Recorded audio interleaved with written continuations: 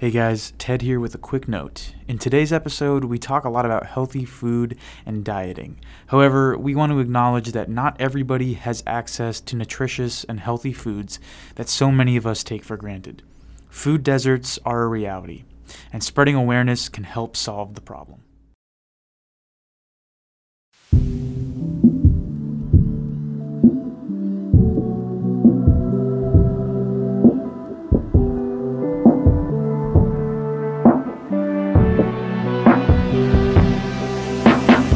You're listening to The Only Constant, where we explore how minor change brings lasting hope. On this episode of the podcast, we spoke with Marissa Arnone. Marissa majored in dietetics and minored in food science, receiving her degree from the University of Florida. She's also a certified personal trainer with a huge following across Instagram, TikTok, and YouTube. We'll include links in the episode notes if you want to check her out. Marissa is a deeply positive person, and she's made it her personal goal to serve people through health. Marissa explained many health and fitness topics during our conversation, ranging from healthy dieting, consistency, and body positivity. Something to take away from today's episode is that Marissa's passion for helping people goes beyond fitness. She does her best every day to help people in any way she can. Fitness is just one avenue for positivity. Stay open, stay active, and keep listening. Good evening, my friend. Hey, how are you? Doing pretty good. Thanks for coming. It's kind of a long drive. You drove like 4.5 hours today? Yeah, just about. Well, thank you for coming. It means a lot. Of course. What is your name? My name is Marissa. And your preferred pronouns? She, her. Okay, and hers. sweet. Is that what you say? Yeah. Okay. I've never been asked my pronouns before, so this is new to me. Well, that's what they are. All right, cool. And what do you like to do? Everything. Okay. I sing, but not in front of people. I dance, primarily hip-hop. I like to lift weights. I just got into NFTs and crypto. Oh, that's cool. Yeah, I've been just doing everything. A lot in the creative space. I very much enjoy all of the arts and everything. So, what's your job? That was really hard to define because I do so many different things, but all in all, I would say I'm a content creator and certified personal trainer. And you mix those two worlds together. Yes, and soon to be nutrition because I am currently in school to be a registered dietitian. Or I'm in school to be one. That's awesome. I'll be one hopefully this summer. Ooh. So, I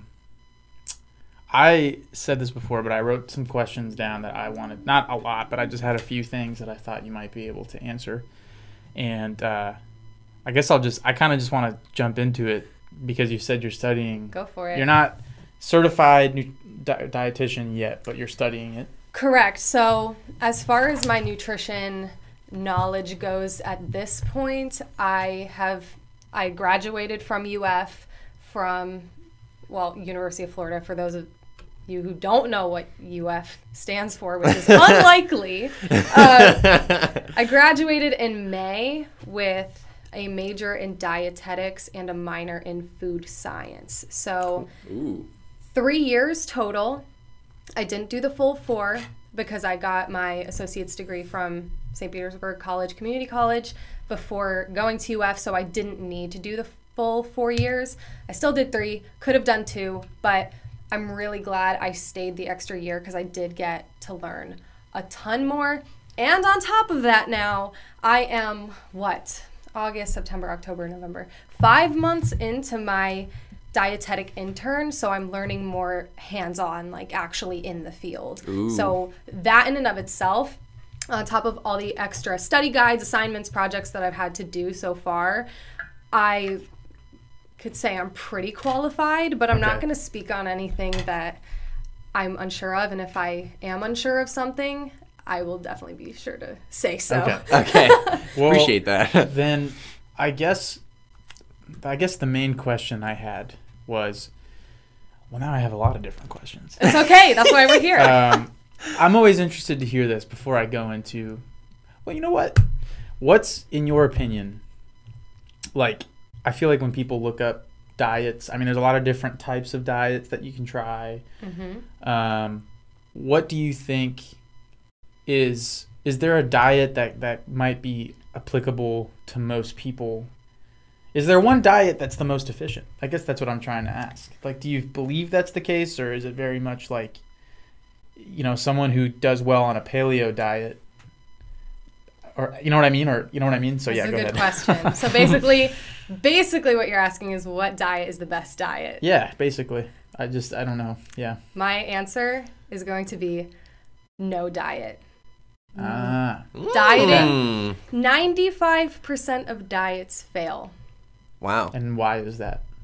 They're restrictive most of the time, and people want inherently what they can't have. Right. So if you're going to say, I can't have carbs, that's the most common. We hear people on keto all the time.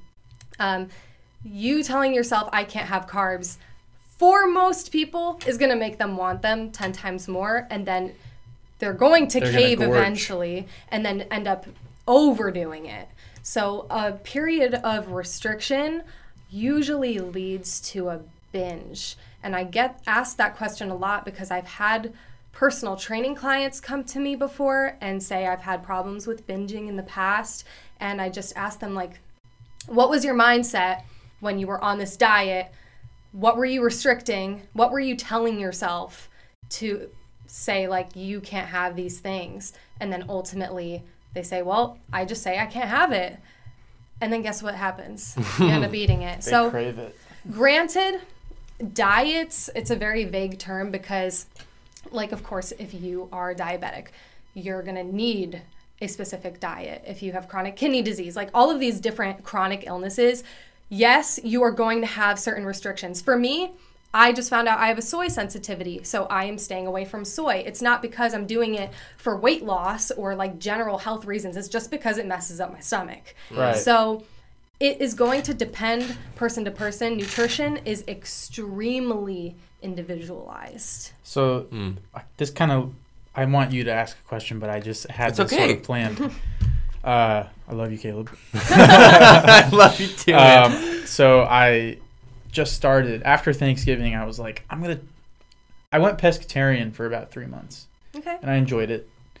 And I kind of, because of the nature of a pescatarian diet, there was a lot of vegetarian things that I had to eat too, like that I had to incorporate more. But after Thanksgiving, I kind of fell off the train for like a month or two. And then after Thanksgiving, I was like, man, I really want to go back on that. Some of it has to do with I don't think eating meat is immoral, but I think that the industry just kind of sucks. So personally, I was like, okay, if I can try to not contribute to it personally, it'll just make me maybe feel better. So anyway, what is a vegetarian diet? Let me ask it this way. In the last 2 days, I'm going to be honest, I have felt kind of fatigued. Okay. And I've looked up some, I did some internet research, and that's kind of a common thing when you start a vegetarian or a vegan diet, because, there's certain supplements like iron, vitamin B12. Yeah. That's a big one. Yeah. And, I got an acai bowl today, and that actually helped a lot. I think that had a lot of good stuff in it for me. I bet. But yeah, I'm just curious to get your thought on that. There's a really big debate. Is a plant-based diet actually going to be, and obviously I know you said it's very individual, but is a plant-based diet really going to help you more than eating, you know what I mean? Like if you eat a lot of meat, like is there... In what aspect, though? Because a lot of people go on diets or do certain restrictions like a vegetarian or a vegan diet because they want to lose weight.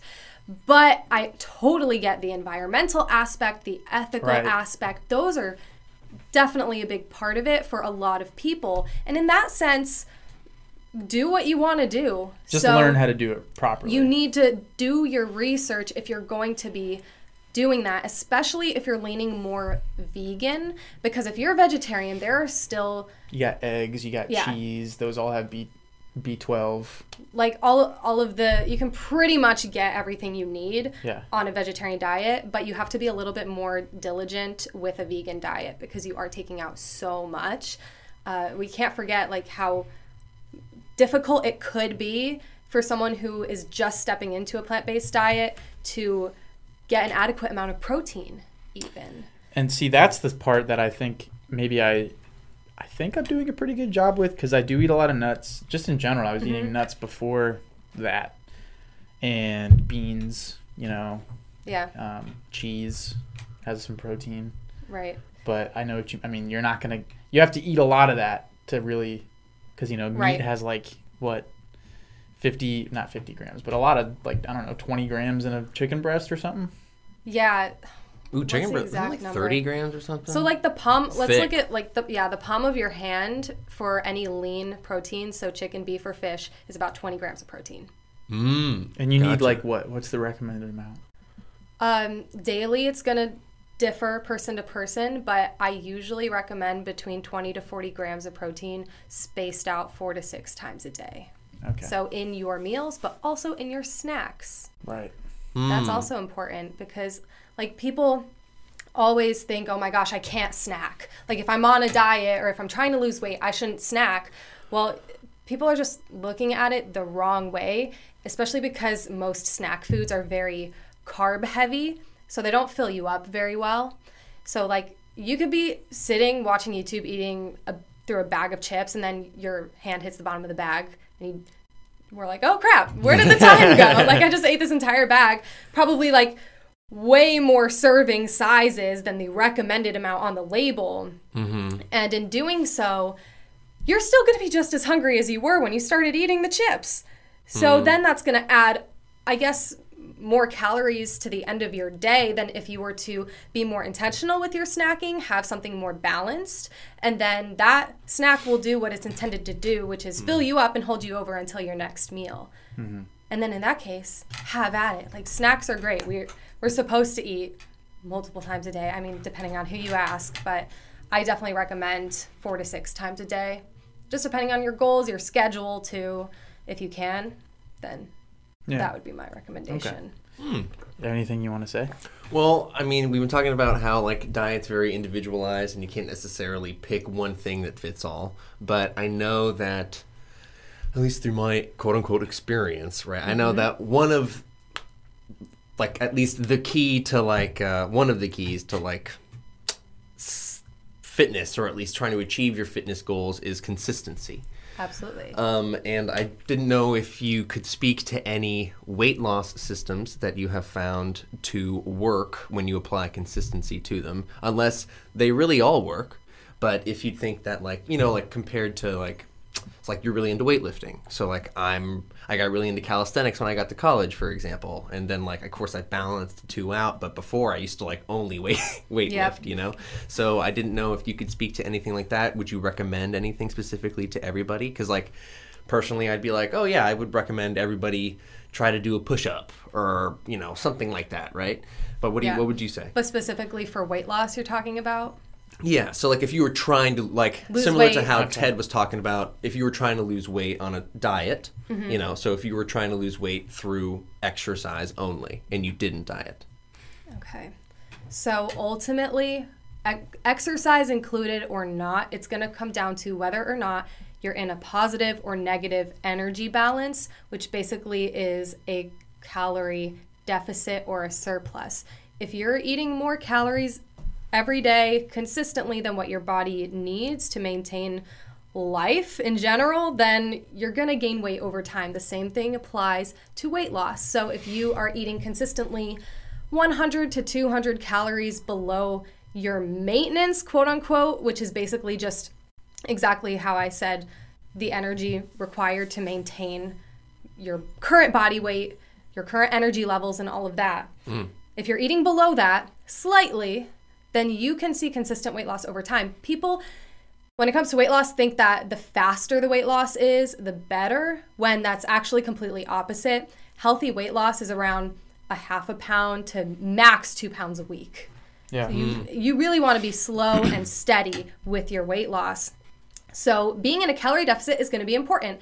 I don't consider that a diet. I think people can be in a natural calorie deficit. I was actually in a natural calorie deficit my entire life. I counted my calories one time when I noticed I hit a plateau and I wasn't gaining any more weight, because if anybody knows me, like, I was super, super skinny throughout high school and I wanted to gain weight. Like, that was a huge goal of mine, but I was not eating enough calories to maintain like that weight gain that I had seen in the beginning anymore. I was actually eating less than what my body needed necessarily to maintain my weight. So that's why I was at like a standstill.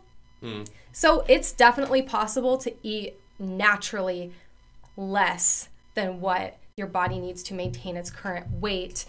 You just have to make sure that you're eating the right foods to do that. Which is high volume. This is a concept that I talk about a lot with my clients.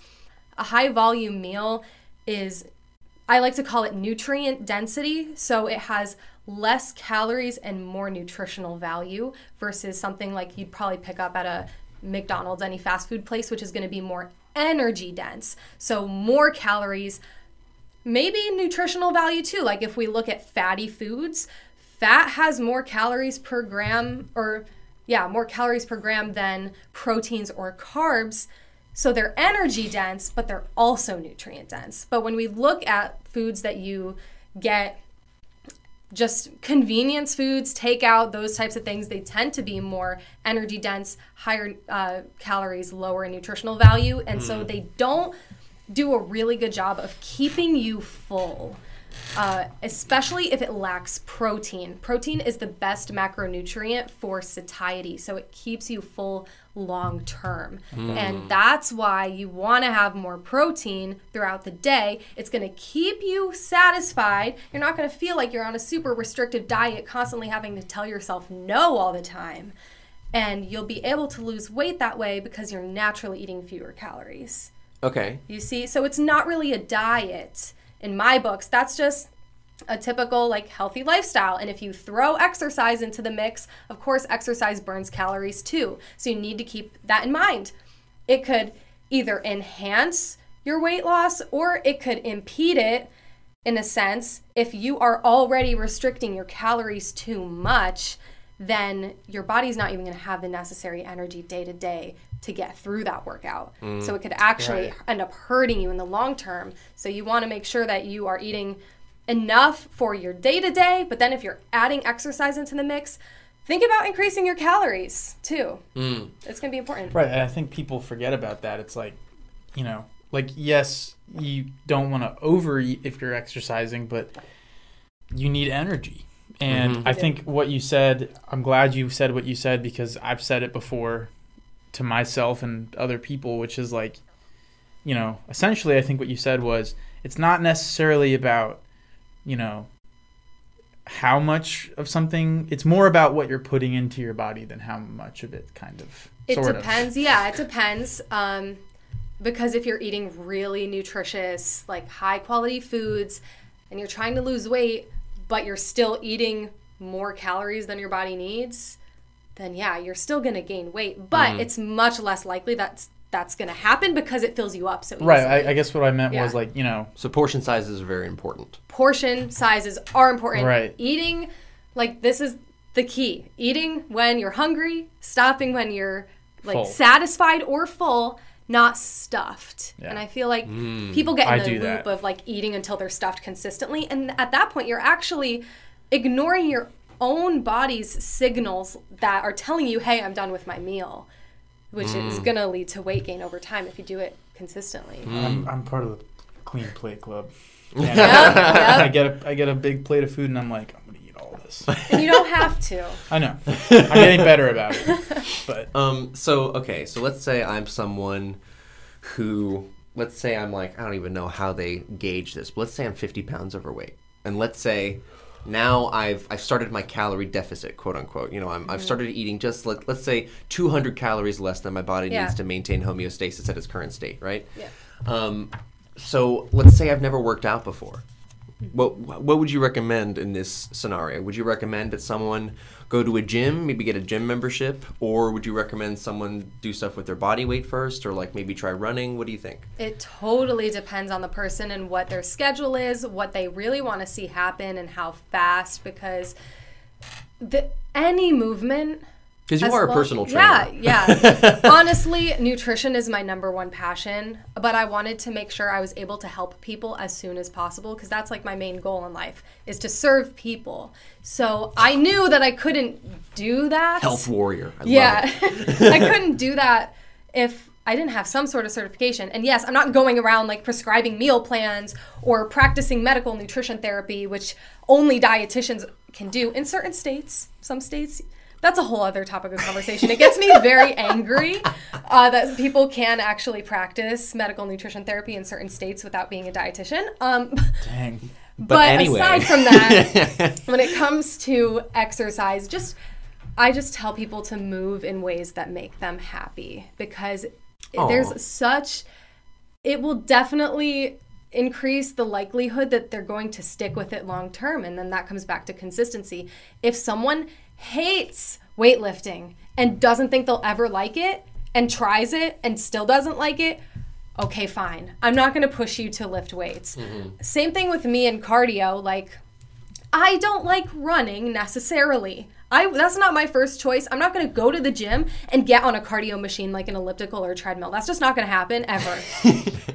What I do for cardio is dance, because that's the way I find the most joy in movement, and still like getting my heart rate up, like improving my cardiovascular fitness, my stamina and all of that. But it's an art. Like, it's so much more fun than just being stagnant, like running on a treadmill for 30 minutes, an hour, whatever. Or like hiking.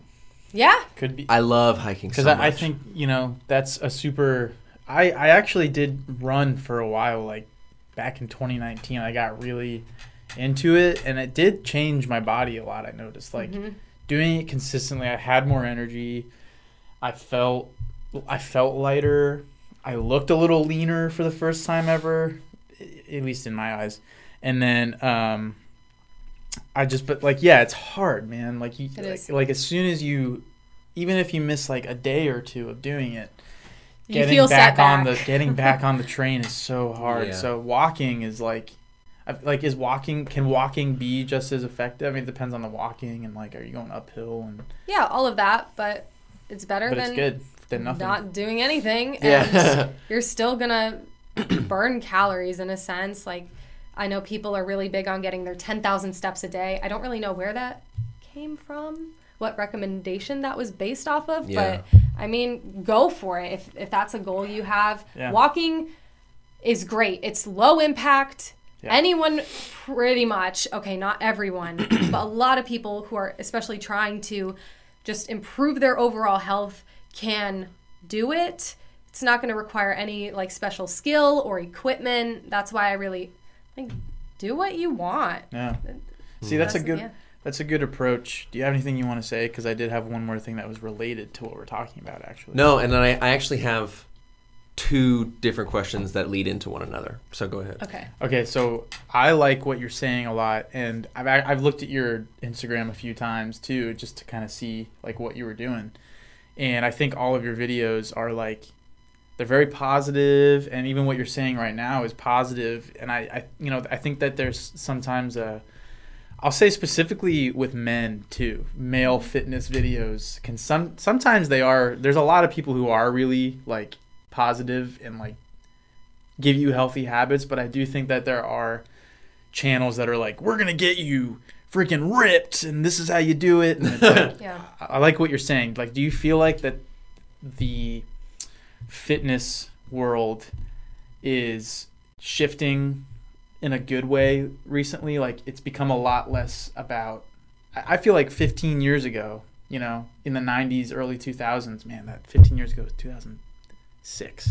That's weird. Yeah, it's stupid. But early 2000s and the 90s, like, it was very much like, diet you got to look good. We're doing it so that you look good. Yeah. And now it's like, now you're doing it so you're healthy. Do what you want. I've noticed a positive trend in the right direction recently. I still think we have a lot of work to do as far as like the dieting world goes. I mean, the weight loss industry is like multi-billion dollars. Mm-hmm. So they're making money off of really people's insecurities at the end of the day, like all these detox teas, fat burner pills, like all of the verbiage they use, like get slim fast, all these words that really like don't mean crap in the end. Yeah. So and I think that like with those like really buff dudes that are like yelling at you through the screen, some people are motivated by that. So I'm not trying to be and I don't have anything against them. No. I'm just saying it's like it's definitely has a certain emotional appeal. Yeah. Mm-hmm. I know I'm not going to be everybody's favorite, especially in the fitness field. Like people gravitate towards different things and different ways of motivation. Like I'm not going to train a client and yell at them and call them names for not doing the set or train someone until they throw up, even though I know that happens. I'm very like, that's just my nature, is just being positive and happy. And I like that. Yeah. So I'm, even as I portray myself on social media, I'm just going to focus with what I'm good at and what my natural characteristics are, and hope that people resonate with it, and the people that do, awesome. And that's where I'm at pretty much. And people, this is why like I push a lot of personal trainers to start social medias and just build an online business, because there will never be a shortage of people that need that type of service ever, no matter how like technologically advanced we get in the future, when certain jobs are gonna like go under because things change all the time. That's service Yours jobs. Won't be. Never will go away, and there will always be a need, and somebody will want you to train them. It doesn't matter like what your method is, as long as you're not a total jerk, like a genuinely bad person. People are gonna resonate with you. You will find people that want to work with you specifically. Like I know so many people, a couple people in particular that are on TikTok that primarily built their following there first, that are also personal trainers, also have an online business, also do all of that. And I don't feel like I'm in direct competition with them, because they have their people that resonate with them and I have people that resonate with me, and we both get clients and we both make a sustainable living from it. So it's not like this, for me at least, it doesn't feel like competition-ish with other creators or anything like that. Some people might see it that way, but I definitely don't. Yeah, that's good. Yeah. Well, this is kind of like a natural segue into one of the questions I was going to ask, which was, I brought this up before on the podcast. I don't know if the episode's come out yet, but I don't know exactly what the statistic is. I said 70% last time, but I know for sure it's at least 50. So I'm going to say between 50 and 70% of America is at least overweight or obese. And first, I'd like to get your take on that, because I know as a personal trainer, that's lucrative for you. I mean, it is your business and it's only going to help it. But at the same time, you're passionate about helping people. So the end goal is to, decrease that percentage, right? But my whole thing is, and I'm trying to tread this ground carefully, but it seems like it's kind of ignored, at least in the groups that I'm around. It's kind of ignored that obesity is the leading cause of heart disease and diabetes and stuff like that in America. Yeah. And it's not treated as like a food addiction, or it's not treated as some sort of disease, even though it's really, really harming the body. And feel free to disagree with me, on this topic, but I would like to hear your opinions on that, because I have my own, and it's not that I'm like trying to shame anyone who is in that circumstance. I mean, I have people in my family who are in that circumstance, but it's like, I know what you're trying to say, which is like, and again, I agree with you. I would never, you never want to shame, would never think to shame someone for being obese or overweight. Yeah. But I know what you're saying, where in our society, there's an acceptance of like, hey, it's in a good place. It's coming from a good place of like not shaming people. Yeah, like accepting who they are, which I understand. But I know what you're saying, where it's starting to sort of, it can lead to like just being like, well, it's okay to be this way, so don't do anything to change it. Yeah. And I mean, look, everybody has their freedom. Like if you're fine being overweight, then good. But if it makes you feel shitty just physically, you should maybe do something about it. And also there's a ton of science that goes into proving that being obese is not good for you. I guess when it comes, for me, anyway, I start to disagree with it when it comes down to promoting it. Right. Like health at every size you're trying to lean into? Yeah, or like, and I think that it just kind of plays into what we were talking about. Like, I mean, it's so easy to get takeout. We've talked about it many times on the podcast, but it's so easy to get takeout food, and with everybody's busy schedules, there's nothing easier to do than to go through a drive-through on your lunch break that's only an hour long, and it takes you 15 minutes to go drive to the place to get lunch anyway. You know, so it's very easy to get caught in the trap. So once again, restating that there is no shame. I get it, you know, but it's just, I start to disagree with it when there's a lack of promoting healthy habits. Yeah, and I think COVID is a good example as far as like, you know, I think that they did a great job of saying like stay inside or trying to limit things like that, but they did nothing in terms of like, here's how you can stay healthy. healthy. The best way that your body can fight against a disease or a sickness is by building your immune system in its natural ways, like exercising, things that we used to not have to try to do because it was part of our daily routine. Right. We had to get up and forage for our stuff. And of course that was all holistic, you know, because, and we were burning the calories that we were eating at the end of the day anyway. So, but I'm going to stop talking now, but I would like, like to get your opinion on this. So the statistic I heard last was 67%. So I don't know if it's increased or not. I know that, like, I heard that a couple years ago, so it could have gone up. I do try to tread very lightly when it comes to talking about obesity. I obviously promote weight loss on my page, but I also promote intuitive eating on the same coin. And I think you can promote both to an extent. I'm not going out there and saying you should be intuitive eating, and then the next video is me saying lose 10 pounds in 1 week type of thing. Like, I just promote natural, healthy, sustainable ways of eating and moving your body. That's like as raw as it gets with my stuff. And once I am a dietitian, I want to take a very holistic approach to things. That's really important to me. When I was 14, my dad's cousin was diagnosed with stage 4 lung cancer, and he passed away. He actually was diagnosed with stage 3, and then he passed away in a year. And I just saw the way that he was fed, like in the hospitals, just what I heard.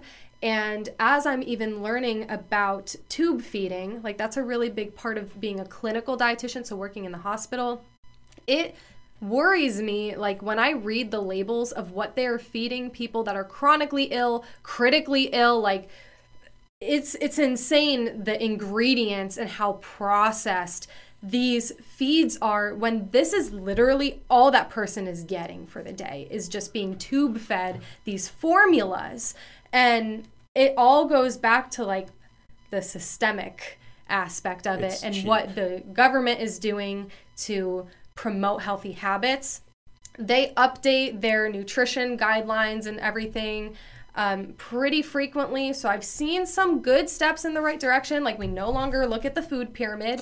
That's not a thing anymore. Thank God. Because it wasn't true. Yeah, no, it wasn't. It was built on like this, like cereal companies and something else, right? I'm sure it was lobbied for the way that it was structured, but that's not actually the way we eat. So it changed now to something called My Plate, which is something I tell my clients about. Is that where it's like, this much of your plate should be vegetables, this much of your plate should be protein? Yeah, and that's exactly, it should be that way. And then, of course, when you take into account snacks, it's different. But I think that we as Americans promote medications and like not necessarily fixing, but like putting a Band-Aid over the symptoms. Like, here, you have this, so let's give you this medication for the symptoms. But then that medication comes with side effects, and then those side effects exacerbate, and then they need more medications. So we're just getting fed pills at a certain extent when you get to a certain place.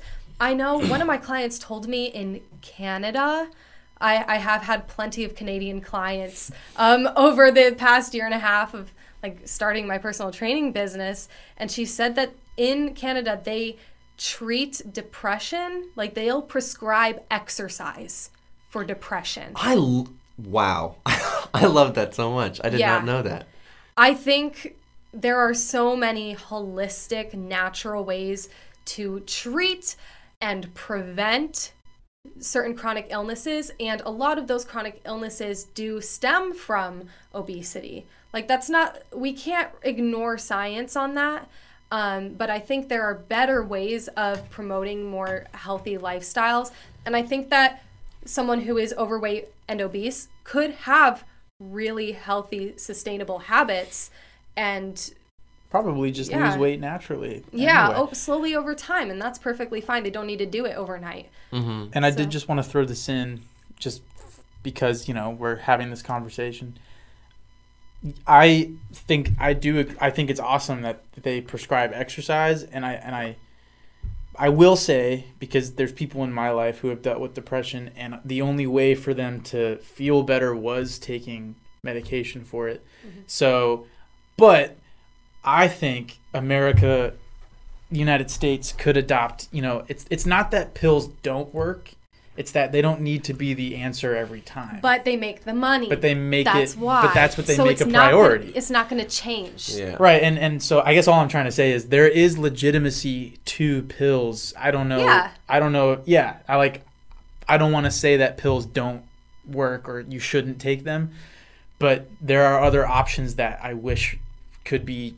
You should try other things first. I always feel like I'm not like anti-medication or anything. I don't know as much about it as you. Obviously, I know that's not what you're saying. And I'm just trying to say like, I think it's cool to try to take a holistic approach first. And if that doesn't work, take medication. Definitely. But people, it's just our society. Yes. It's how fast-paced life is here. I can't speak for anywhere else in the world, though I have had clients in other areas of the world where things are just different. Like, I've asked them so many questions about like, what is it like over in the UK, or what's it like in Australia with the XYZ? And you do learn a lot. That's why I really want to travel one day, like really get a feel for what people are doing in other countries. Like, so in that aspect, I think we lean too much on medication sometimes when we are not looking at what the actual pillars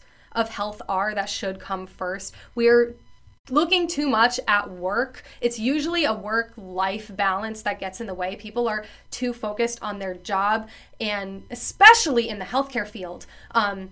Nurses, I've had a lot of women in the healthcare field come to me to want to lose weight and improve their health overall because they're so busy serving other people 24/7. Okay, not 24/7, but like they have really long shifts. Yeah. They do, especially with COVID. Then it was 24/7. Yeah. Truly, that they don't have the opportunity or just don't prioritize their own. Same with mothers with a lot of children. Same thing happens. You end up pouring into these other people, whether it's patients or kids, and not taking time for yourself to prioritize sleep, hydration, stress management, nutrition, exercise. There's so many aspects that make up good health. When I first got into nutrition, I thought nutrition was the end-all be-all. If you had good nutrition, you were solid and that's all you needed. I didn't think and I thought that was holistic, but it's really not. Holistic is looking at everything that makes up health, which isn't just food. It's sleep, stress management, exercise, everything else that comes in between that makes up your day-to-day life that people are just putting on the back burner. If I put all of those things on the back burner, I wouldn't even have the energy to be like creating content. Like, it is such a draining job, to be honest.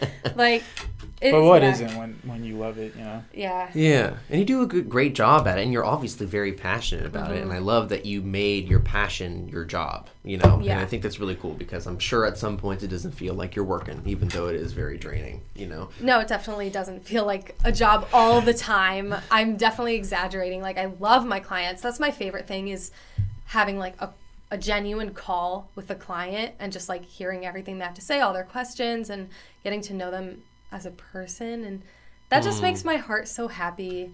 So I can't wait till I can do that like more full time and take on not only personal training clients but nutrition clients as well. Maybe some people with diabetes, or I might dive into eating disorders, those types of things. It really depends. I don't know where my path is going like individually with nutrition, but I know I want to help people. I want to prevent illness. That's my big thing, because I know how painful it is to see someone's, like a loved one's health decline over a long period of time, or even a short period of time. It is so heart-wrenching, and I don't wish that on my worst enemy.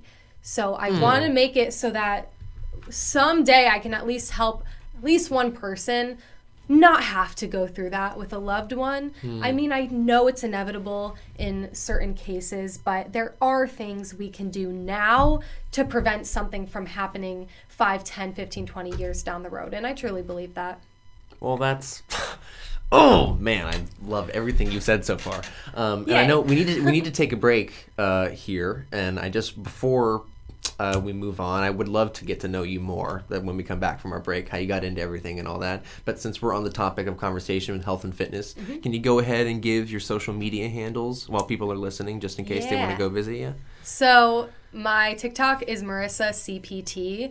That might change once I'm a dietitian. I might change it to like Marissa RD or Marissa CPT RD. You don't know yet. But my Instagram is just Marissa.Arnone. It was too much of a hassle to change it to Marissa CPT after I made my TikTok. So I just left it. YouTube is just my first name and my last name. It should be pretty easy to find. And yeah, I do different things on different platforms, which is insane. So it depends on what you like and what you want to watch, because everything is just a little bit different. So. Sweet. Okay, sweet. Well, we'll come back right after this break. Yay. Right. Hello and welcome back. Hi. Okay, so I want to get to know you more, even though I already know you very well.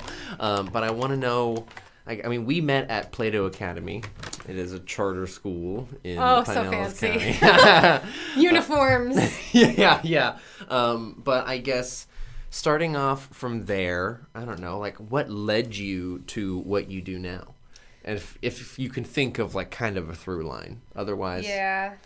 It was primarily the cancer in the family, because at that point my parents started getting really into health and nutrition, which they had always worked out, but they really didn't pay attention to what they were eating all of the time, and they kind of changed some things, like core things. I don't know what it was. I was still really young at the time when that happened, like just starting high school, and just noticing their progression, like how good they felt, saying how much better their energy was from eating healthier, just generally more higher quality. And I don't know. It just like when I got into nutrition, I just knew. I knew that was it. I knew that was the main thing I wanted to do, because before that, I wanted to be a fashion designer. That would have been like my other thing.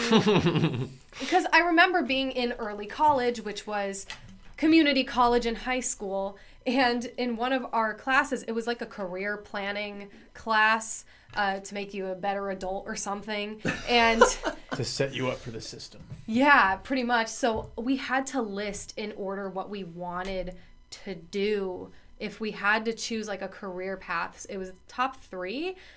First up for me was nutrition, and then it was fashion design, and then it was being a wedding planner. So all in all, what all those 3 probably have in common is you can work for yourself.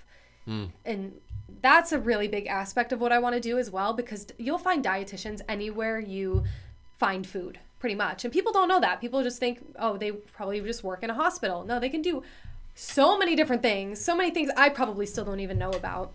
But ultimately, I want to be an entrepreneur. Like, I have that literally in my genetic code. I was about to say, you've been an entrepreneur since you were like 10 years old. Yeah. If or we're younger? thinking about that, probably younger. How so? How was the first way I made money? I think I was Sell silly bands? No, I didn't. Oh my gosh. Wow, that silly unlocked a bands. memory. Remember those things? Blast from the past. What Right? the heck? No, I think I started playing my flute on the side of the street during craft fairs up in Connecticut, where I'm from. And so I would cool. put out a bucket, and people saw this tiny child with a giant flute that was too long for her arms and started just dropping money in there. And I think that was my first taste of entrepreneurialism, if that's a word. I feel like. What is that called? Busking? That's busking. Interesting. I didn't But know. it is entrepreneurial. Yeah, and then from that point, about like age 10 and 11, I worked with my mother she had a birthday party shop. It was called It's the Perfect Party, and it would be like a boutique party store for young girls to have their friends over, make their own like DIY cupcakes, do cotton candy for them, make jewelry, like just arts and crafts and stuff like that. So I ran that with her. Granted, I probably did like at least half of the work at 10 and 11. So that like gave me really core like planning skills at such a young age. And then like throughout my entire life, obviously I've had traditional jobs. I needed a steady income at some point, and like everything I've done is pretty sporadic, but I made a YouTube video about it actually. I made a YouTube video on like how many? Like 12 different ways I've made money by age 21. What? That's the a heck? YouTube video. So It is what on else? my channel. So what Wow. else did you do? Like, when- what were some of your traditional jobs? So my first ever normal job was being a hostess at the Living Room on Main in Dunedin, Florida. Oh, yeah. Oh, okay. Yeah, and I worked there for about a year, and yeah, that was it. And then That from was there, a fancy place, wasn't it? yeah, it was a lounge. It was like super nice. I deal with really high maintenance people who like would not be happy anywhere I sat them. Were the tips all right? I didn't get tips. Oh, you didn't get It was tipped out. awful. Dang. Yeah, we made $9 an hour, and that was it. So I would do that, but I also, like, pretty much around the same time, I started a birthday party business where I made balloon animals and did face painting at kids' birthday parties because I knew, like, I took what I knew from working with my mom at her shop and made it mobile. So like I would drive to these people's houses and like just show up with my balloon kit and my face paints and just sit down at a table, and I made pretty good money doing that. Like, Oh my That's gosh. so cool. yeah. You were always so busy. And I know that as of like within the past 5 years, there was one point where you had 3 different jobs? 4. 4 different jobs. Wow. Yeah. Oh man, that was a time. It didn't last very long. It was probably about 2 months where I had all 4. That was the hostessing. That was the birthday parties. I also worked at a horse barn just 1 day a week. So you can't really consider it like full part-time. It was probably a couple hours a week, but I mean, it was, money. I was still making extra money, which was cool. And I worked at my friend's parents' acai bowl and smoothie place, Grain and Berry, for anybody who is familiar. Oh, yeah. Yeah. They have great acai bowls. Yep. So I did all 4 of those, and then I ended up quitting the hostessing job because I was making way more money working at the acai bowl place because I got tips there. Who knew? And people tipped really well. So I picked up more shifts there. And at the same time, I was doing early college. So I was taking college courses and I was dancing 3 days a week at my studio. Wow. I don't know why I do these things to myself. I think it's because like I have both of my parents are entrepreneurs. So I grew up in that environment, like not knowing really what a traditional job or a traditional career looked like. All I knew was be your own boss, do whatever you want. And That's good. so I went with life. One thing that's pretty cool that I know about, at least I think so, is that weren't you like born in Mexico or something? I was not born there. Maya, my little sister, almost was. I think she was born like a few months before we moved there. I was 9 when we moved there. That was a whole fiasco. Okay. Yeah. My parents moved there because their dream was to start a restaurant, like own their own restaurant.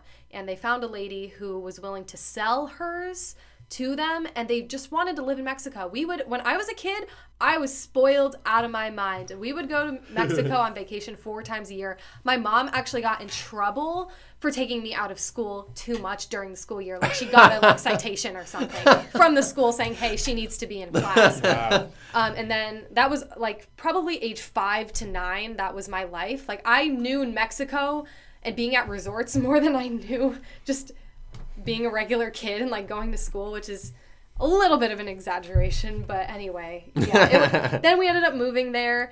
My parents got scammed, lost all their money, and we moved back to the States and moved in with my grandmother in her 1-bedroom apartment and stayed there for a really long time.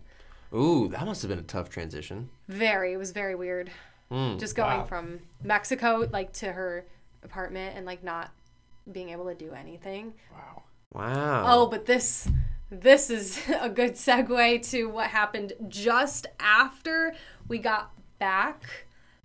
Just after we got back from Mexico, I was in the car. I still remember listening to the radio, and I heard that Aerosmith, which was like my favorite band. Like, I played Guitar Hero starting at age 6. Oh, yeah, you're a Guitar Hero god. You went to like a competition, didn't you? That's exactly what I'm getting at. Really? That is exactly what I'm getting at. I heard that they were having a Guitar Hero competition because they just released Guitar Hero Aerosmith. So it was pretty much strictly Aerosmith songs. And I was like, Dad, we have to go to the store. We have to go to GameStop. We have to get this immediately. I need to do this. I explained it like I was 9 years old, keep in mind. 9. And I went up to him and I told him all this. He's like, cool, let's do it. So I got it. At that time, I was already playing at Expert, which I think, like, I was tiny. I was this little skinny girl playing Guitar Hero, and we had all of our friends and family vote. Like, it was a voting system, so a bunch of people submitted, and then I ended up getting the most votes, of course, because, like, who doesn't want to see a little 9-year-old play Guitar Hero on expert level on stage? So I'm talking, like, it's so weird talking about this now because it feels like I'm talking about a completely different person, but it was insane. I got 2 free backstage passes to meet Steven Tyler, the lead singer, and Joe Perry, the main guitarist. Whoa. And I got to play Guitar Hero on stage with the, like, state champion, I guess. Like, there was a championship, and, like, I guess this dude won it. And I got to play as their opening act for their show at Mohegan Sun. Like Aerosmith? Yes, I was the opening act for Aerosmith God, at age dude. 9. That is so cool. So how many Wild. people were watching you? Like thousands? Yeah, probably a couple thousand. It was the like it was like the so cool. It was the opener to the opener. So actually ZZ Top was after me. I bet there's a video of this somewhere. There is. It's on YouTube. I have a link. I'm not going to watch it right now, but you keep going. Keep going. I'll find it. Guys, you have so much stuff to watch about Marissa. No, you will not be able to find it. You will not be able to find it. I'm telling you right now, because years later I tried to find it, and it took me a really long time. So I think I have the link saved I don't just somewhere. look up like Aerosmith. You'd have to look up Aerosmith, like Mohegan Sun 2009 opening act, like something really like long, I feel like, because I don't think it's going to come up.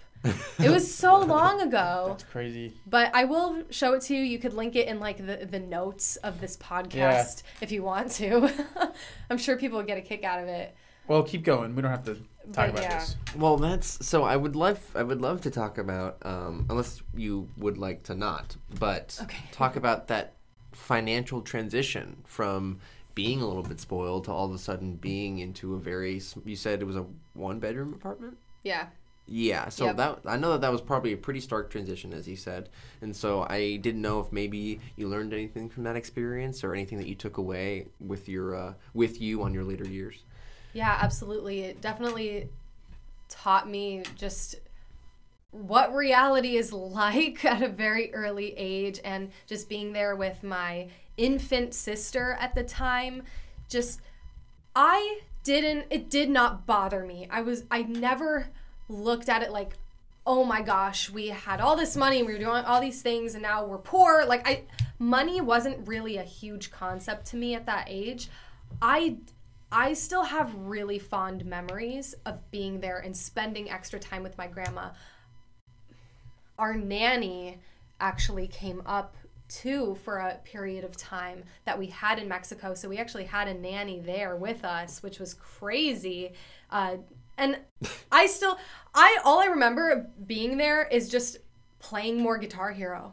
So I was happy either way, but looking back at it, I now see how severe the situation was, even though I didn't know it at the time. And I know that with any entrepreneurial venture, there comes risk. So I really know now how to be financially smart, because at many, many times my parents were not. Honestly, I think they would have been in a very different place today if they had done some different things correctly with their financial situation.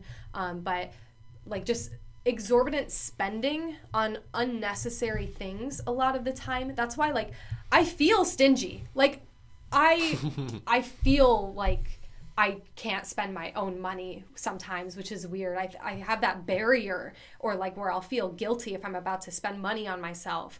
And I think that stems from knowing how they went through life and with their financial situation, even them having a lot of money at a time. Not saying that they shouldn't have invested in this restaurant. I think it was just a bad circumstance and a bad person leading them down the wrong path. But I have learned a lot about like how to take care of my money, how to invest my money. My parents didn't invest. I never got a college fund. I paid for my college completely outright. I made sure that I got the Bright Future Scholarship. I took the SAT 4 times to make sure that I got the 100% tuition.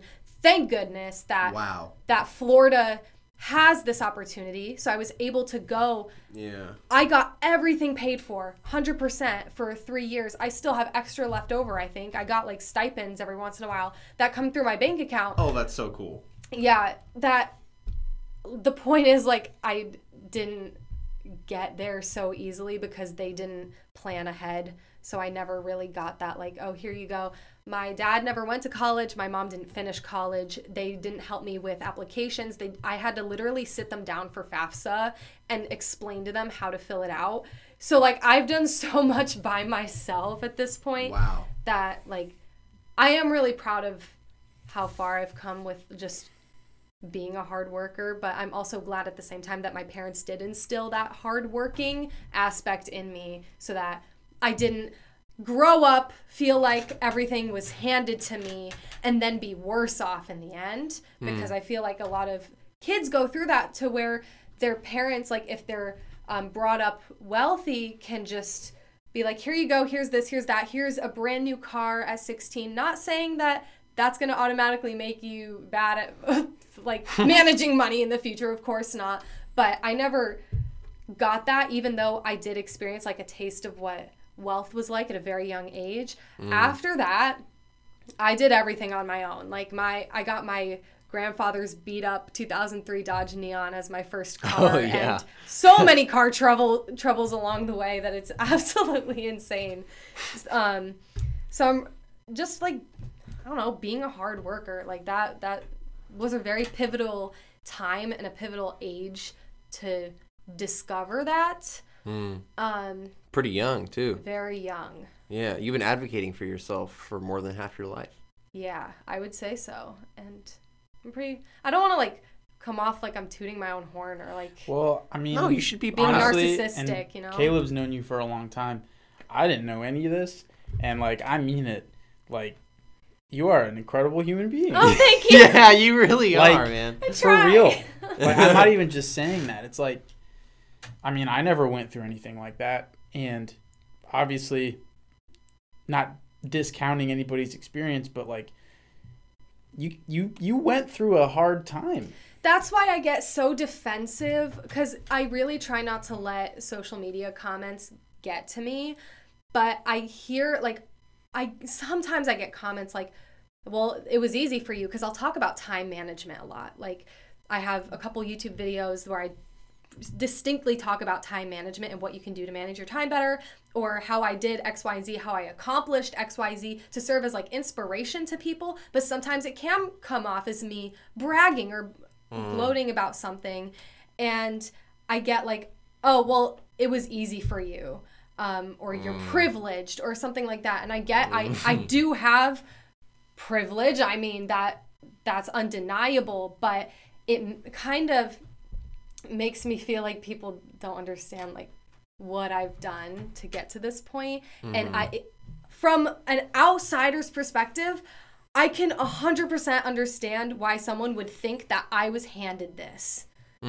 It doesn't look like I worked very hard for it, or like wherever I am in life right now. Because like, how can you tell? You can't. Because you spend, as you were talking about building a business through the internet, you're literally crafting a narrative on that social media page or whatever, because it's focused toward fitness or whatever you're trying to achieve. So they're not necessarily getting who you actually are. Right. You know, I mean, we have it in the mission statement of the podcast. People are more than words and pictures on a screen or whatever, you know? So it's just like, it's nice to hear you talk about that because you run a large part of your business through social media and you have to deal with that on a day-to-day basis. Yeah, but I am so glad that I was raised with that entrepreneurial mindset too.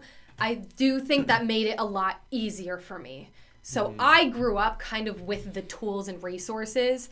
I just needed the work ethic. Like that, I did have an advantage in that sense, but it took just as much hard work and dedication as it would for anybody. So I do get defensive. Like some comments just get to me, and those are definitely the ones that get to me, like people assuming that I didn't work hard. Because I have a lot to prove. I always feel like I have a lot to prove to people. But that's just, you know, that's life. I mean, that's on them. I mean, they're looking at you and making an assumption. Yeah. And it's very easy to do that. It's easy to do that, for sure. I understand. But, you know, it's kind of like, just don't assume. Yeah. And it's hard to do that. Just like you shouldn't assume someone's intelligence based off their hair color. Yeah, for anyone who's just listening right now, Marissa's got a nice, what do you call it, purple pink? Yeah, it's a mix between the two. It looks good. I like it. And Thanks. you had blue hair at one point. Yeah, that's a whole nother story. Oh, man. We could talk for hours just about the crazy. My life is insane. My entire life has been a freaking roller coaster.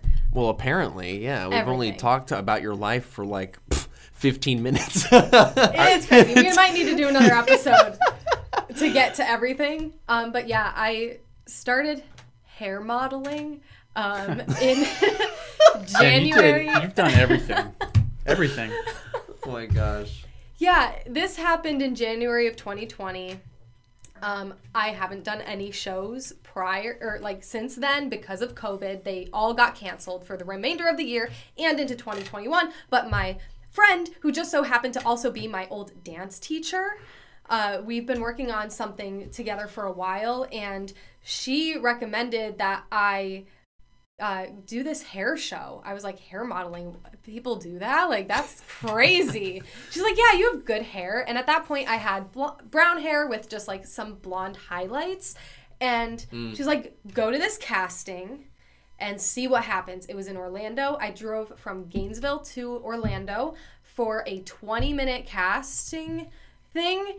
And then... Like a casting call? Yeah, like okay. I got there. I don't even know the terminology. Just like a general, like were there a lot of other people who looked like you there? Filtering through, yeah. Okay. And just like walking down a fake runway, going back. I've never done anything like this. Like I never did paid modeling or anything. Like people have taken pictures of me, like for my fitness accounts and everything like that. But I've never done a runway show in front of an audience, which. I was like, okay, I'm just going to show up and see what happens. I drove there. I was there for max 20 minutes and then drove right back to Gainesville. I was like, I better have landed this for driving all that way. And the show ended up being in Orlando. It was super last minute, super tight deadline. So the casting happened, and then 2 weeks later was the show. I got a call back the next day from the main girl who was picking models, and she said, we want to put you with the main artist from LA. His name is Ricky Zito.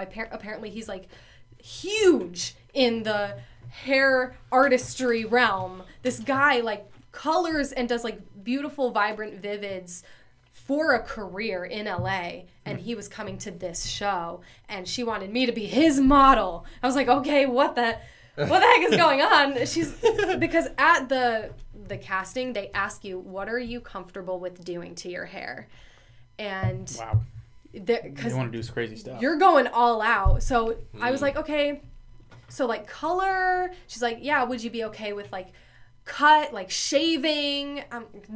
Please don't cut the length of my hair. And I knew that they probably weren't, because they didn't have a lot of long hair models, and I did have long hair. I still do. So I knew they probably weren't going to cut it, but they were definitely going to do color. I wasn't walking away with brown hair. I knew that going into it, okay? So I got there.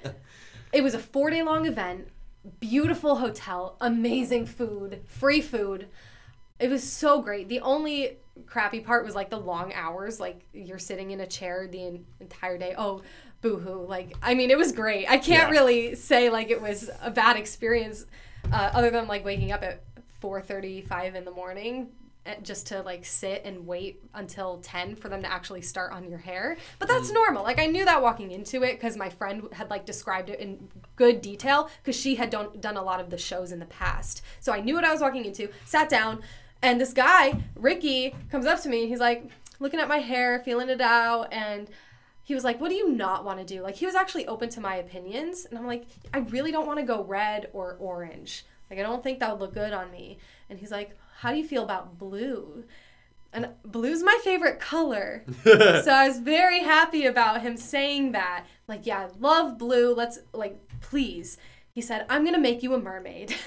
So 10 hours later, I wound up with blue, green, yellow, and pink in my hair. Crazy. I still have pictures. The pictures are somewhere on my Instagram. I'm sure you can find them if you scroll down far enough to January of Marissa.Arnone.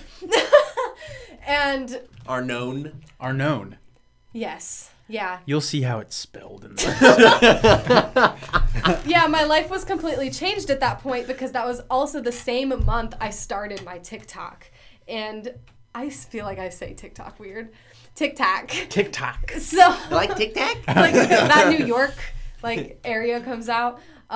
So at that point, I started making videos on there. The first like 5 videos I made, I had brown hair, and then I did the gig, and then I came back, and my first viral video, of course, was about my hair, because people were like, what the heck did you do to it? So then I gained a following pretty quickly, and I knew like there's so many white girls with brown hair on the internet. I need to figure out a way to stand out. Like, there's a lot of girls on the internet. There's also a lot of fitness people on the internet. So very saturated. So I'm like, how the heck am I going to make a name for myself and stand out in this sea of people who are already super successful? So I was like, you know what? I'm going to keep the blue hair, and I'm just going to run with it. And then we'll maintain it. I don't know how, but we will. And a year and almost 2 years. Has it almost been 2 years? No. A year? What? We're going into 2022. Yeah. Almost 2 years I've had colored hair. And I don't know if I'm ever going to go back. I love it. It's great. It's like part of my personality now. I feel like it fits me very well. It does, yeah. So that's the story of the hair. I'm excited you brought that up, because it's so crazy even talking about it now. You've done so many things. You just and I don't feel like you're gonna stop anytime soon. No. So I You're hope only you don't. 21. Oh my god, dude. You've lived like more life than me, at least. I mean, I have my own experiences that are great, but yeah, you've just done a lot of stuff. Yeah. So I'm gonna look like this in the video now.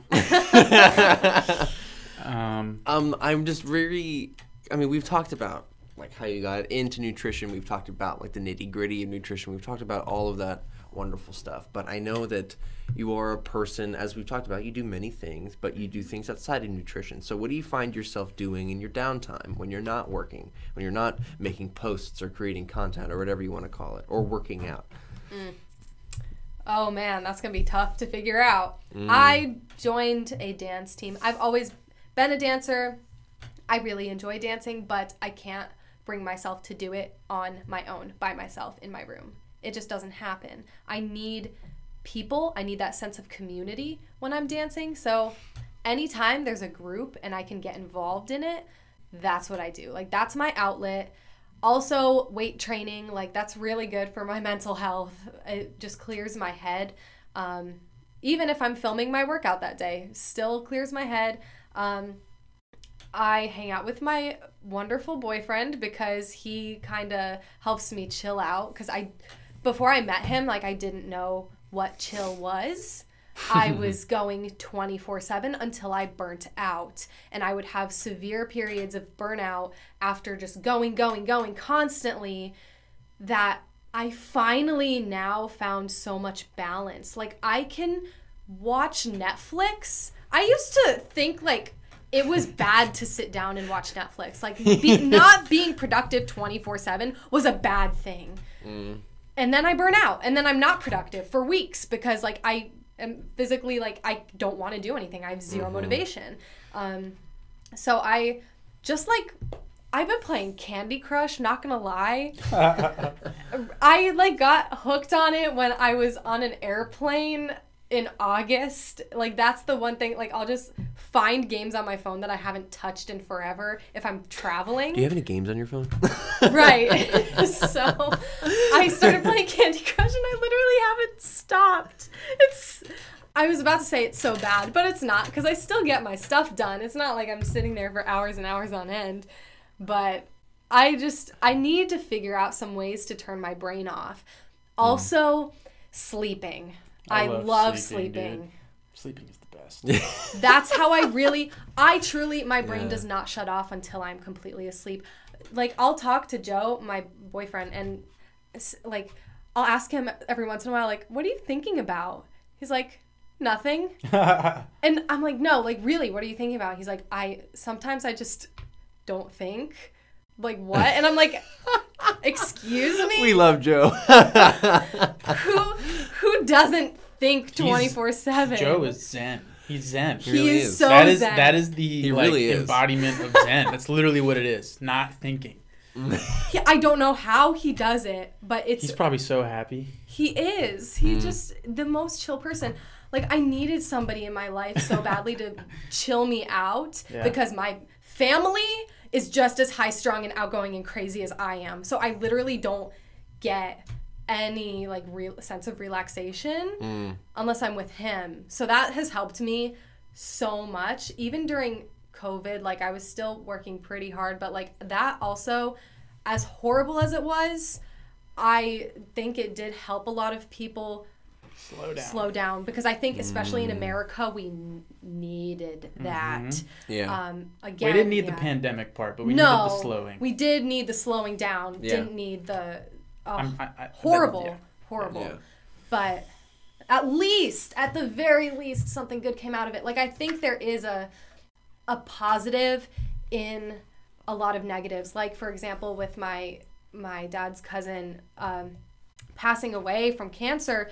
That was so horrible for so many people, but I don't think I wouldn't be in this position right now if that hadn't happened. And I know I can touch so many lives now after that incident. And so I do think, like, we can find positives in a lot of really awful situations. And I think you should. I think it's healthy to do that. I think we've had such a hard 2 years here almost. And, you know, I mean, listen, I was a weirdo when COVID happened because I was telling people, like, this is terrible, but isn't it kind of amazing that we're living through this right now? Like it wasn't me being like, I'm so glad this is happening, but it was me being like, man, we're living through a historical moment. Yeah. This is kind of amazing that we are living through this. The 2020 global pandemic. Yeah, and like that's just gonna be, it's like people who lived through World War II and just like saw stuff like that happen. But I think that so far, I mean, this whole podcast, your whole thing is just being positive in something that I think most people would call rock bottom. getting scammed and then having to move into a 1-bedroom apartment with a lot of people. And like you still are, that could like break a lot of people. Yeah. And from what it sounds like, it seems like your family is also just very positive as well. I don't know how that affected everything because I don't know your life and we don't have to go into that. But what I mean is you yourself at least radiate a really positive energy. And I realize, you know, everybody gets down and internally can feel sad, but I think it's a huge thing. It's like, even if you are someone who feels negative, it's, you know, not denying those feelings, but if you're out in the world spreading positivity despite how you're feeling sometimes, you know, that shows who you are more than like what you're feeling. You know what I'm trying to say? Yeah. And from everything I've heard from, like, you have gone through some hurdles and you've had like crazy schedules, and the whole time, and I'm sure in the middle of those, maybe there were moments of like stress and. Oh man, I'm the most stressed out person you'll ever meet. To be honest, like I need positivity. I need that mindset, or else I will fall apart. But you're so positive, and it's so cool. It's cool. It's funny because I was like, what do you do in your downtime? And the first things you said was, I weightlift and I dance. Oh, yeah, and I guess I watch Netflix too.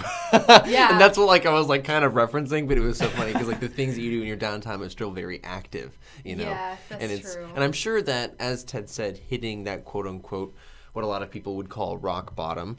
By the way, I didn't mean that in like a... No. I don't think you took it that way. I just want to make sure. I think that's the case for, unfortunately, a lot of people in the United States. Yeah, there's people who go through that, like they're just born into that. Yeah. And I think that they'll probably give you empathy too, so you understand how bad things can get sometimes, and that probably...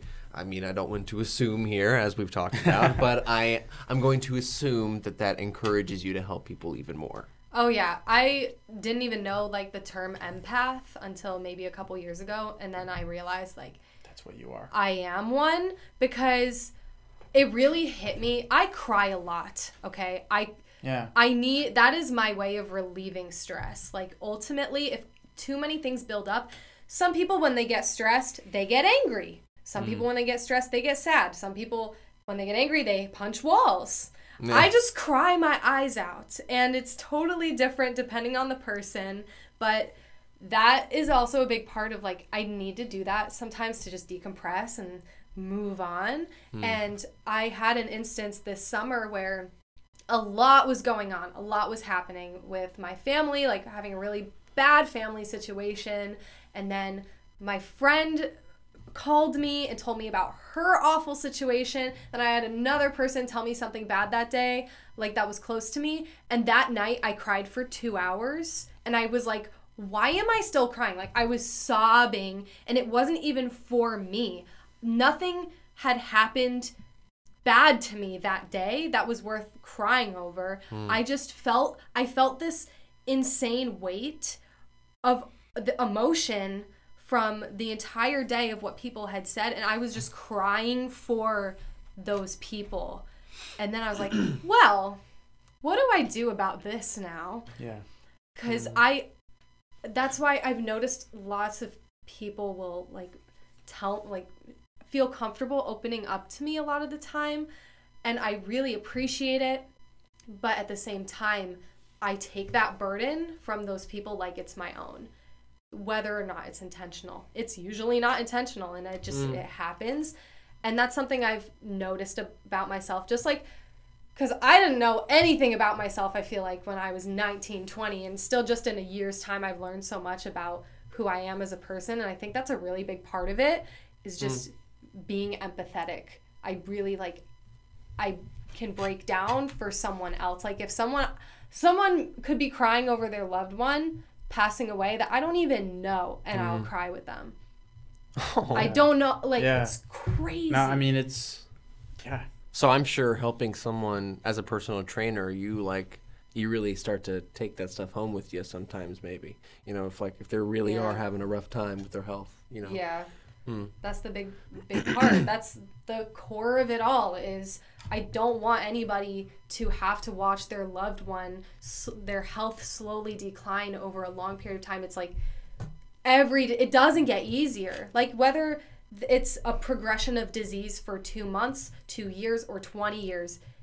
Just from that point that you realize that that person is having that issue, then it's just a constant state of worry, state of stress, and it pains me that people have to go through that.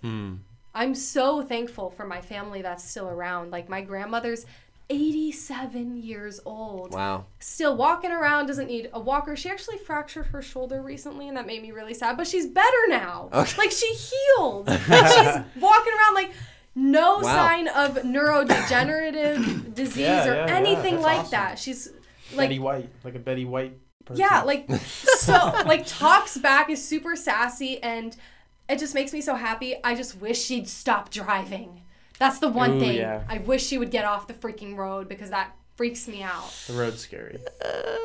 Yeah. But all in all, she's doing it's really scary. well. And I wish everybody could see their elders, like, age gracefully and happily and still be vibrant at 80, even 90 years old. I think Alzheimer's, dementia, those things are some of the hardest to deal with. I haven't dealt with it personally, but just seeing the decline with those types of illnesses, and I know there are things you can do nutrition-wise to prevent them.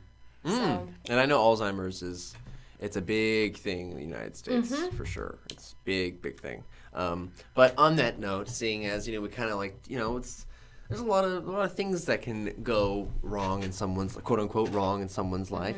Eventually it might lead to some great opportunity, but in the moment, it's definitely, things aren't looking good. Let's say someone hit, or there's a lot of opportunities to hit rock bottom, let's say. But this has been a very hopeful conversation. We've talked for about an hour and 20 minutes so far, and I would like to kind of specifically pinpoint something that brings you hope in the world.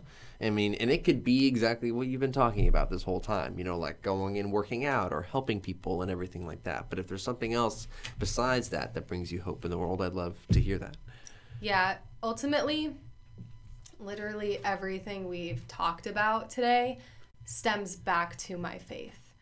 I was saved at a really young age, in 6th grade, but it stuck with me, and I know it hasn't, like, I always feel like kind of nervous to talk about my faith online too, because I feel like I don't want people to be like, oh my God, I didn't know she was Christian, because I don't portray it, which worries me. Like, I do want to portray that side of me, because that is the true root of how my life has progressed, leaning on that faith, because I know however bad it gets, it's only up from there. I've had horrible instances that I haven't even talked about on the podcast, but like, getting to that point, you just feel like nothing is going right, and it won't. I look to that, and I pray every single night. I've been praying every single night since I was like 8. I don't know, like, really young. My dad got me into the habit, and then it stuck with me. Like, I really pride consistency. Like, when I was in high school, I told myself for my New Year's resolution people don't stick to most of the time. My New Year's resolution was to read the entire Bible cover to cover, and I did it. Wow. Granted, I didn't retain any of it, because... But you did it. It was like King James Version, and I didn't understand anything I was reading, pretty much. But I did it, and just to prove to myself that I could do something like that and stick with it for a whole year.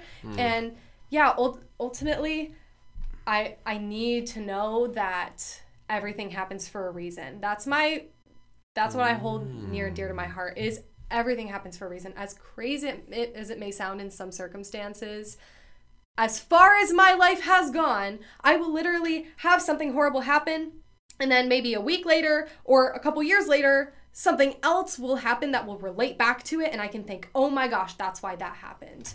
That is why. Even though sometimes you will never know why that thing happened, but sometimes you do, and it's like this crazy aha moment that connects me more. Well, and I think,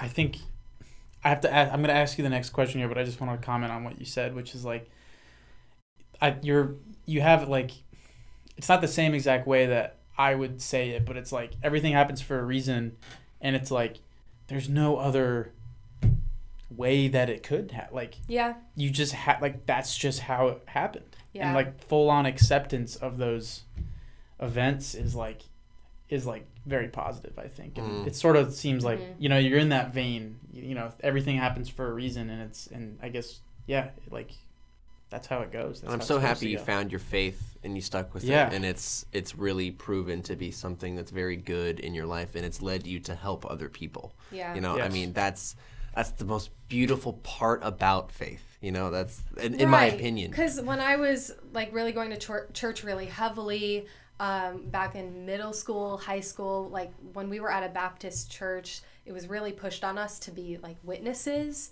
and really go out and like lead people to God in that like really close-knit way. And I never felt called to be one of those people, but I knew my faith was strong, and it made me feel guilty. Like, my friend doesn't believe what I believe, so I need to convince her to believe in this. And over time, I realized that that's not the case, and I can like still be a positive light in someone's life without necessarily leading them exactly to God and like being like, this is the path you have to be on. Yeah. Even just impacting someone's health, I think is so important. And it can give them a really strong sense of hope, whether or not that relates to God specifically, but hope in general. That's what I do want to give people, that sense of hope, because that's why I lean on it. Well, you kind of answered it just then, I think, but the next question, as I'm sure you know because you've listened, is what is something that you do actively? Seems like there's a lot of things you do. Yeah. And you've basically answered it with this entire episode. But just in a nice little neat wrap up, what's something that you do consistently, because that's your thing, to bring hope to the world? Help people in whatever way I can. That's it. Yeah. That's as simple as it gets. Yeah. Wow. Yeah. Oh my gosh, it's like hope is like radiating out of you. It's like you're blinding me. Stop it. Thank you so much for coming on today. I mean, like, you have shed light on so many topics that I have really, really been wanting to talk in depth about, and I really appreciate how articulate you are and how willing you are to talk about sometimes uneasy subjects and topics that can make people feel uncomfortable, and so I appreciate your willingness to do that, and I appreciate your innate desire to help and bring hope, because, I mean, as you know, that's what we're trying to do, Can I plug some people, like influences, like other than my family, that I think can help people? Please. Okay. There's two women that really, like, their overall message and content, whatever they put out, just really helps me. Like, I've been watching these girls for years, like all throughout high school. The first one is Tori Kelly.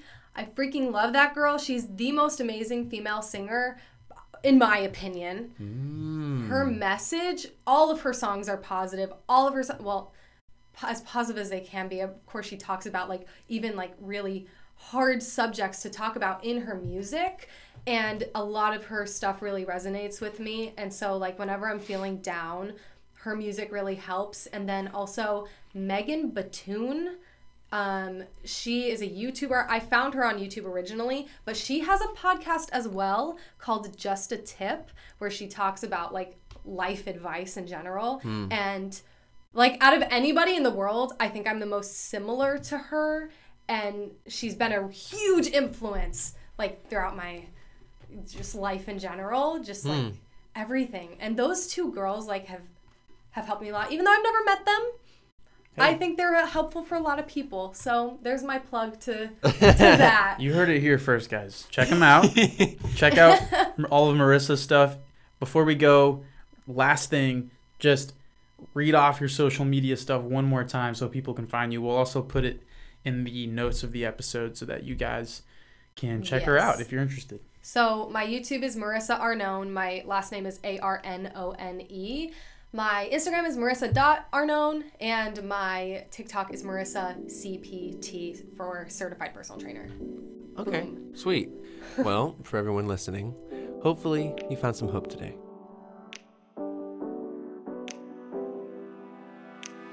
Thanks for listening to The Only Constant. We hope today's episode made you feel a little more hopeful or changed your perspective in some way. If you want to keep up with the show, you can follow us on Instagram and Facebook at Only Constant Podcast, or check us out at onlyconstantpodcast.com. If you're listening on Apple Podcasts, leaving a rating or review for the show helps us immensely, and we'd appreciate the feedback. None of this would be possible without you, the listener. Thanks for all your support, and we'll see you next time. Stay open, stay active, and keep listening.